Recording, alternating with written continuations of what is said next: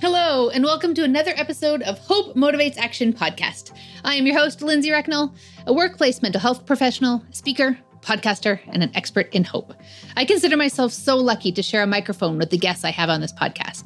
They show up with such heart and courage, compassion, and authenticity, sharing their stories of transformation or how they've helped others through transformation.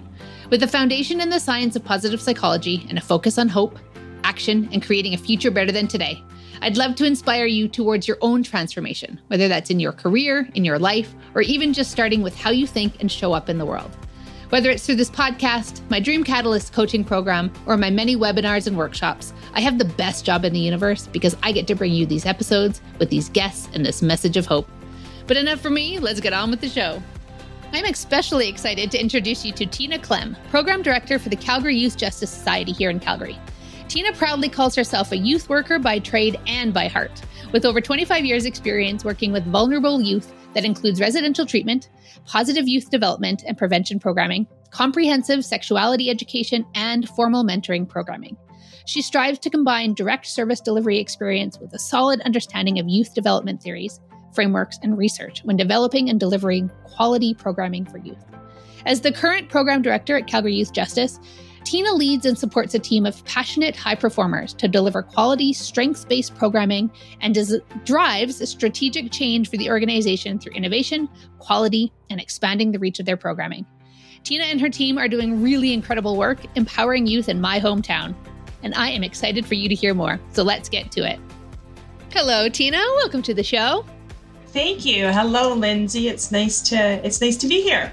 Oh, I am so excited for this conversation. The sort of intro prep call we had was really, really interesting, and I thought our conversation was super hopeful. So maybe we'll just start there. Could you share a little bit about who you are, share your story, and how you use hope to motivate action in your life? For sure. I always sort of introduce myself, as Tina, and I always like to say that I am a youth worker by trade and by heart. Working with youth has always been my passion. And, and a bit of background as to, sort of how I got into this field is that, when I was younger, had some family stuff going on and sort of, in an indirect way, sort of was involved, with social workers and youth workers when I was younger. And I don't remember the exact moment, but I do remember just saying to myself that I want to work with youth when I'm older so that I can support youth who have gone through some of the things that I've gone through. And I remember, my grade 12, what are my plans for the future? And I said that I was going to go to university. I was going to study psychology and I was going to help youth. And I am super proud to say that for the last 25 years, that's what I've been doing. And so, for the last 25 years, I've worked with youth in so many different capacities. I've worked with youth in residential care. I've worked, with youth in, positive development programs or early intervention prevention programs. One of my favorite jobs working with youth by far was teaching sexuality education to high school students. Hands down, the best job I have ever had. I know most people freak out and they're like, I could never do it. And it was just the most wonderful experience of my life. And then, and just doing some other stuff. I worked in mentoring programs as well. And then, had my own kiddo.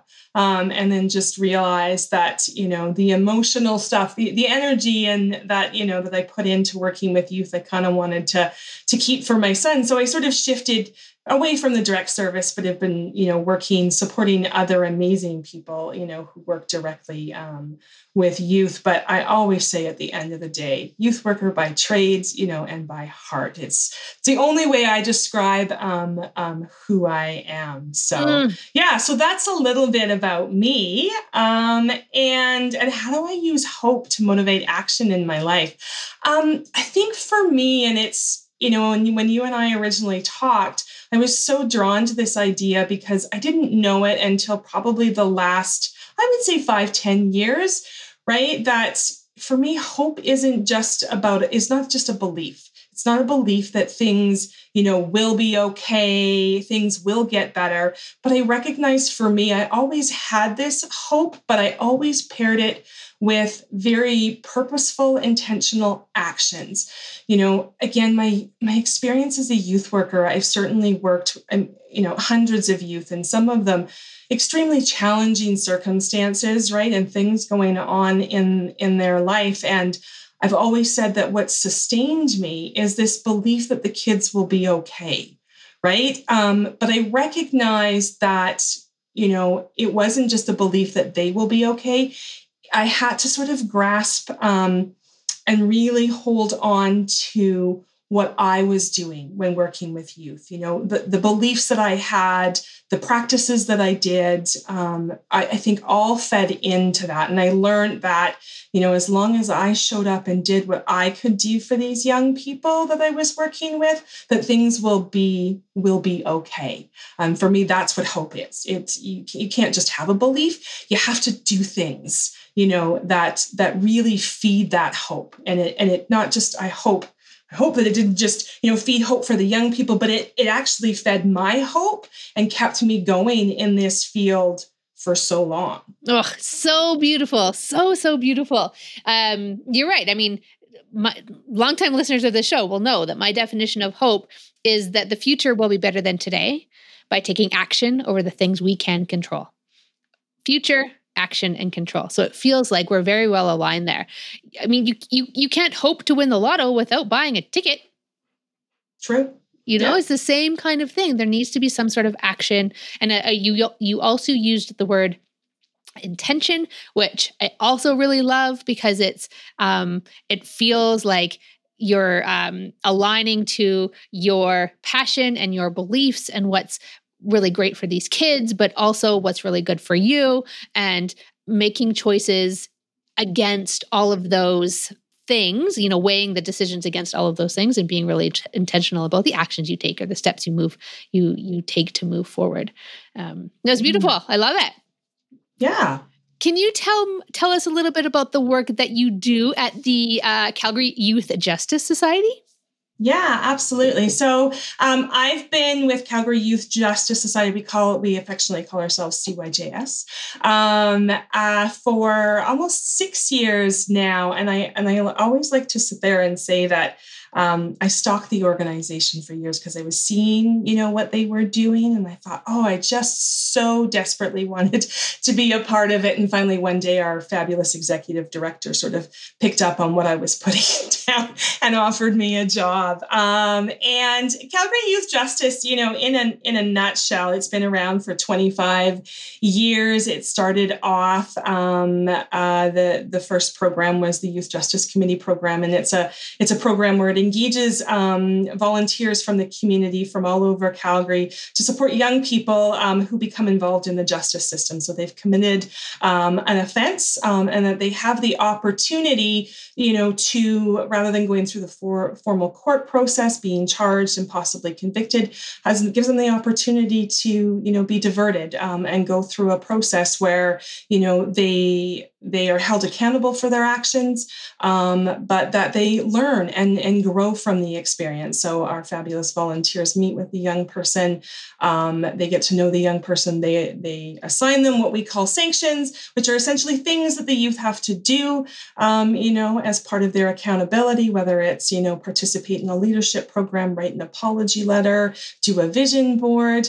And, if the youth is successful in that, then that's where things end and they don't proceed through court. They don't have a formal youth record and they can continue on a positive path in their life. And then Calgary Youth Justice 12 years ago then as well, started In the Lead. And In the Lead is an amazing leadership development program for vulnerable youth. And we define those youth as, limited access to resources, and facing multiple barriers. These are young people who don't necessarily see themselves as leaders. Other people may not see them as necessarily as leaders, but we recognize that all young people, regardless of what they're going through in life, have amazing strengths and potentials to be leaders, for themselves, for their families and peers, and for their communities. So we provide them the opportunity to learn about their strengths and their leadership potential and use that in so many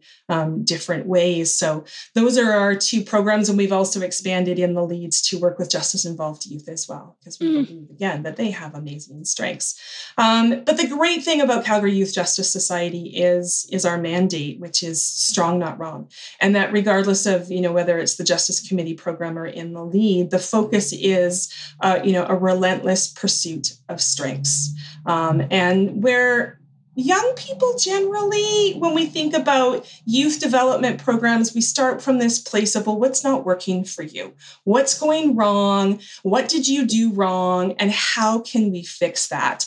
What we do is we start from a place of what is awesome about you? What is amazing about you, and how can we support you to use all those amazing qualities, to move forward in your life. And so that's what we do. And so, that's why I stalk the organization, and that's why I'm so proud to be a part of it. Because my 25 years as a youth worker, I always knew that I had that to do things a little bit differently. I chose to focus in on having fun with the youth, being positive. I just never understood, the impact that it had until I started working at Calgary Youth Justice Society and saw that when you only focus in on that, the amazing stuff that can happen. So I'm proud to be a part of it every day. Oh, it feels so hopeful. It was so hopeful when we talked the first time, and to hear you say it with such passion and richness in your voice, Tina, it's so inspiring, because I can imagine these, let's say you're the vulnerable youth who haven't had the opportunity, they've probably got some insecurities in their lives, whether it's food insecurity, home insecurity, physical safety insecurity, all of these things that are outside of their control. I mean, really, they're kids, right? They're not expected to rent their own house and get their own food and these kinds of things. And so, it breaks my heart to begin with, but then to think of them having an opportunity. I really like that language that you use, the opportunity to really live into and grow into their potential and to their possibility, and to have people like you and your colleagues and volunteers at the Youth Justice Society to believe in them and to show them what's possible. I mean, that's so rewarding. It is. It's, I used to, when I first started in the Lead at, Calgary Youth Justice and in the Lead, I was one of the facilitators, right? So I got to sit down with groups of youth and facilitate, our classes, right? The first class, we just sit there and say, what are your strengths? And we have these strengths cards and we lay it out on the table and they start picking them. And when they start seeing, oh my God, and I'm this and I'm that, and I'm creative and I'm compassionate and I'm intelligent. It's interesting in the fact that as a society, we don't equip young people, to have the language around strengths. We all know that if we were to ask any one of us, to list your top 10 strengths, your top 10 weaknesses, most people would very quickly, list their top 10 weaknesses. I know what I'm not good at. Well, what are you good at? And that's where people struggle and fall. And our young people, at first are like, I don't know. But then when we give them the language, we give them the words, and they start picking these cards. And it's like I'm like, oh my God, I've got 30, Tina. Of course you do, right? And to start from there, right? Where we get them to write it down, we get them to, take pictures so that they have it with them at all times, right? And then from there, we just sit there and say, how do you use your strength of compassion to help others? How do you use your strength of perseverance, when you're faced with a challenge, right? And so it always comes back to this place of, what are your strengths? And when young people know what they're good at, right, then they can use them. If we don't, how can we help young people do things if they don't know what they're good at so that they can utilize them? That language piece is so, so important. In fact, that's the work that I do when I'm not talking about hope. I work in workplace mental health, and we talk about giving people the language to be able to express themselves. Because often we're feeling something or we're behaving in a certain way, and we can't articulate it. We literally don't know the words to use, and so we just don't say anything at all because we don't want to feel embarrassed or stumble over our words or awkward or any of that kind of thing. So it feels so empowering. I can imagine this situation where you're giving kids things to pick from, because once they see the words, I'm sure they intuitively recognize what that means and apply that to their own behaviors and strengths. But literally, until they know what to call it, they wouldn't feel confident to say those things out loud, I suspect. And sometimes it's also about helping them flip the script, right? Because sometimes, we see stubborn as a bad quality. But if we flip it and say, well, stubborn is just perseverant or is dedicated, right? And when In the Lead in particular was created, our executive director, Denise, said that if we sit there and say, take away their stubbornness, we're taking away something positive. We just need to help them understand that it is a positive quality and how to use that in a really positive manner, right? And so for that young person in class where, shy is often seen as a bad thing. And we reframe that and say, shy actually means that you are the one that sits back, observes, take things in, and can pick up on things that other people can't. And that's an amazing quality that you bring to this group and to your lives. And how can you use it? So we always say strengths and weaknesses are two sides of the same coin. So we just help them flip that script so that they can understand, and even take what's been labeled as a deficit and turn it into a positive, turn it into a strength, right? And they've been judged, yes, for being stubborn, but let's judge you for being persistent and how that has helped you and how you can use that in positive ways. And it's amazing when they do that. That is amazing. Without, of course, giving away any sort of confidentiality, do you have some stories of transformation that you can share with us of youth that have come through the program? Yeah, a young woman who super, quiet, super, anxious, to speak, to anybody one-on-one or in a group, right? And again, we helped her to understand, right? Helped her, identify, what are your positive qualities? And maybe, people see you as shy, but you are compassionate, you are intuitive, you are great with animals. And by the time she, finished the program, she was the one who stepped up. We have this amazing wrap-up celebration at the end, right? Where all of the young leaders, we call them, and their coaches, come together and share great stories and celebrate all that they've learned together. And she was the one that gave the, commencement speech at this wrap-up event and was able to speak in front of a group of like 80 people and talk about, her experience and what it, did for her, for sure. Right. So we've got those young people who, come out of their shells, they have something to say. Those are quite common, right? Where they're like, it's given me a voice and now I can speak up. We have one young man, who participated in the program, struggled, with some negative behaviors, getting involved in the justice system. But again, he started being able to flip that script and see that, you have some positive qualities, started to, be positive towards his peers, right, in the group. And now has this dream of taking his passion for boxing and mentoring other youth through that and helping them see, that you have strengths and potentials. And just because you may have made some negative choices, you can choose to be different and you can choose to use your strengths in different ways, and turn your life around and then go on to help other people. And we see it on the Youth Justice Committee side as well, like, right? Like our volunteers, that when they're helping a young person in determining their sanctions, the things that they have to do, they do it in a way where the youth, really does get to, do things that, that they're excited about, that they can learn from. And we had one young man, typical story, right? With his friends, just decided to go into the store, lift some lighters, right? That kind of stuff, get caught. And then getting to know him, him and his dad had shared that they were, exploring their Indigenous, roots. This young man, photography was his favorite class at school.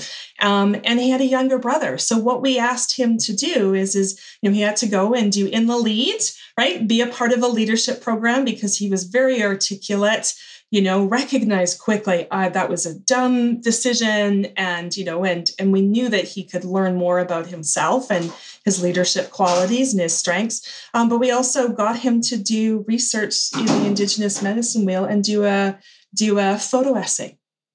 Where he took 4 pictures that represented the 4, domains on the medicine wheel. And then he, rather than writing an apology letter or thinking about the negative impacts of his, actions, on the store, we got him to write a letter to his little brother about, acknowledging that I made a mistake.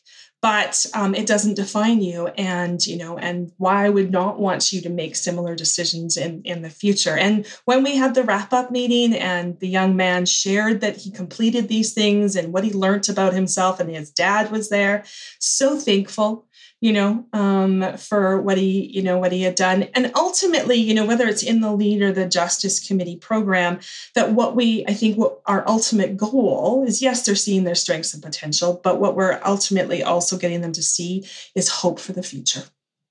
They can see themselves in a different light. And when you can see yourself, right, in a different way, and when you can see yourself doing things in a positive way, then you can see a future for yourself. And I really liked what you said about one decision does not define your future actions. That you can, that you can make a negative choice and have a fantastic, hope-filled future.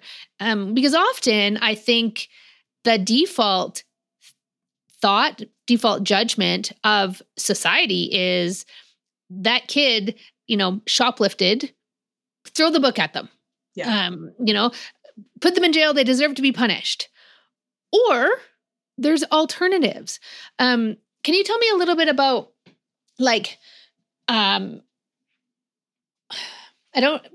clearly I'm not articulating my question well, but what sort of, have you seen a change in attitude towards, say, youth that are coming through the justice system from society? Do you see that shifting at all? Yeah, I think that's ultimately part of our goal as well. And so whether we do hear from our volunteers, both the Youth Justice Committee volunteers, and then if our young leaders in the lead are matched with a coach who are on there, who are, learning about their strengths as leaders as well through their participation in the program. And we see time and time again, from when they sign up, right, to being like, oh, I'm going to help this young person. I'm going to make a change in their life. And all of our volunteers, after participating in our programs, come back and say, I think I got way more out of this than the young people, did. And yes, the people that sign up, they come with sort of an attitude that they like young people and they, and I'm okay to hang out with a young person, but I want to change them. And what they ultimately walk away from is it's not about as adults changing young people. It's about as adults that we're helping young people, see themselves differently. And in doing so, our coaches oftentimes after participating, or even, our Justice Committee volunteers, they walk away with so much hope, for the future, because they see these amazing young people and they say, these are the young people that are going to carry forth, in our world. Absolutely, we're changing attitudes, right? We hope that we're changing the needles for society to see youth not as problems to be fixed, but as, these amazing potential, assets. They are assets to, us and our society. And if we can see them for that, support them in that way, then only great things are going to happen from there. Because again, if all we ever do is see them as problems and manage them as problems, that's what they're going to be. So that's our ultimate goal at CYJS is we want to help these young people, but we want to,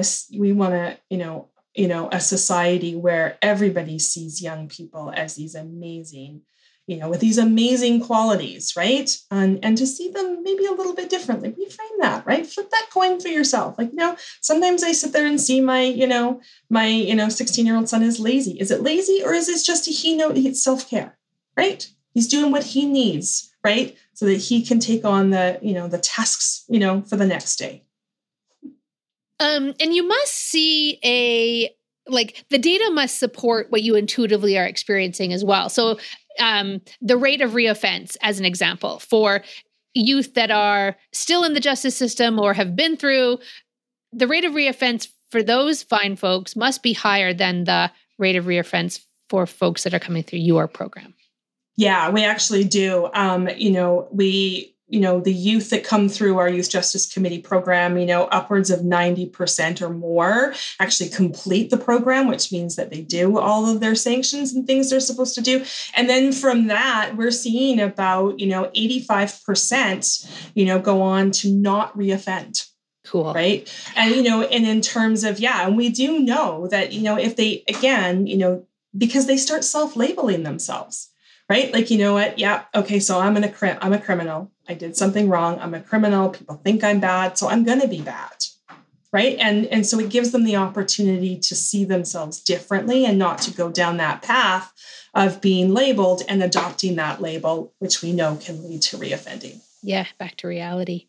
So for audience members that are listening and are so inspired and feeling so hopeful, how can we help? What does the Youth Justice Society need from the community? Absolutely. I mean, first and foremost, we need volunteers. We have been fortunate through the pandemic to be able to shift.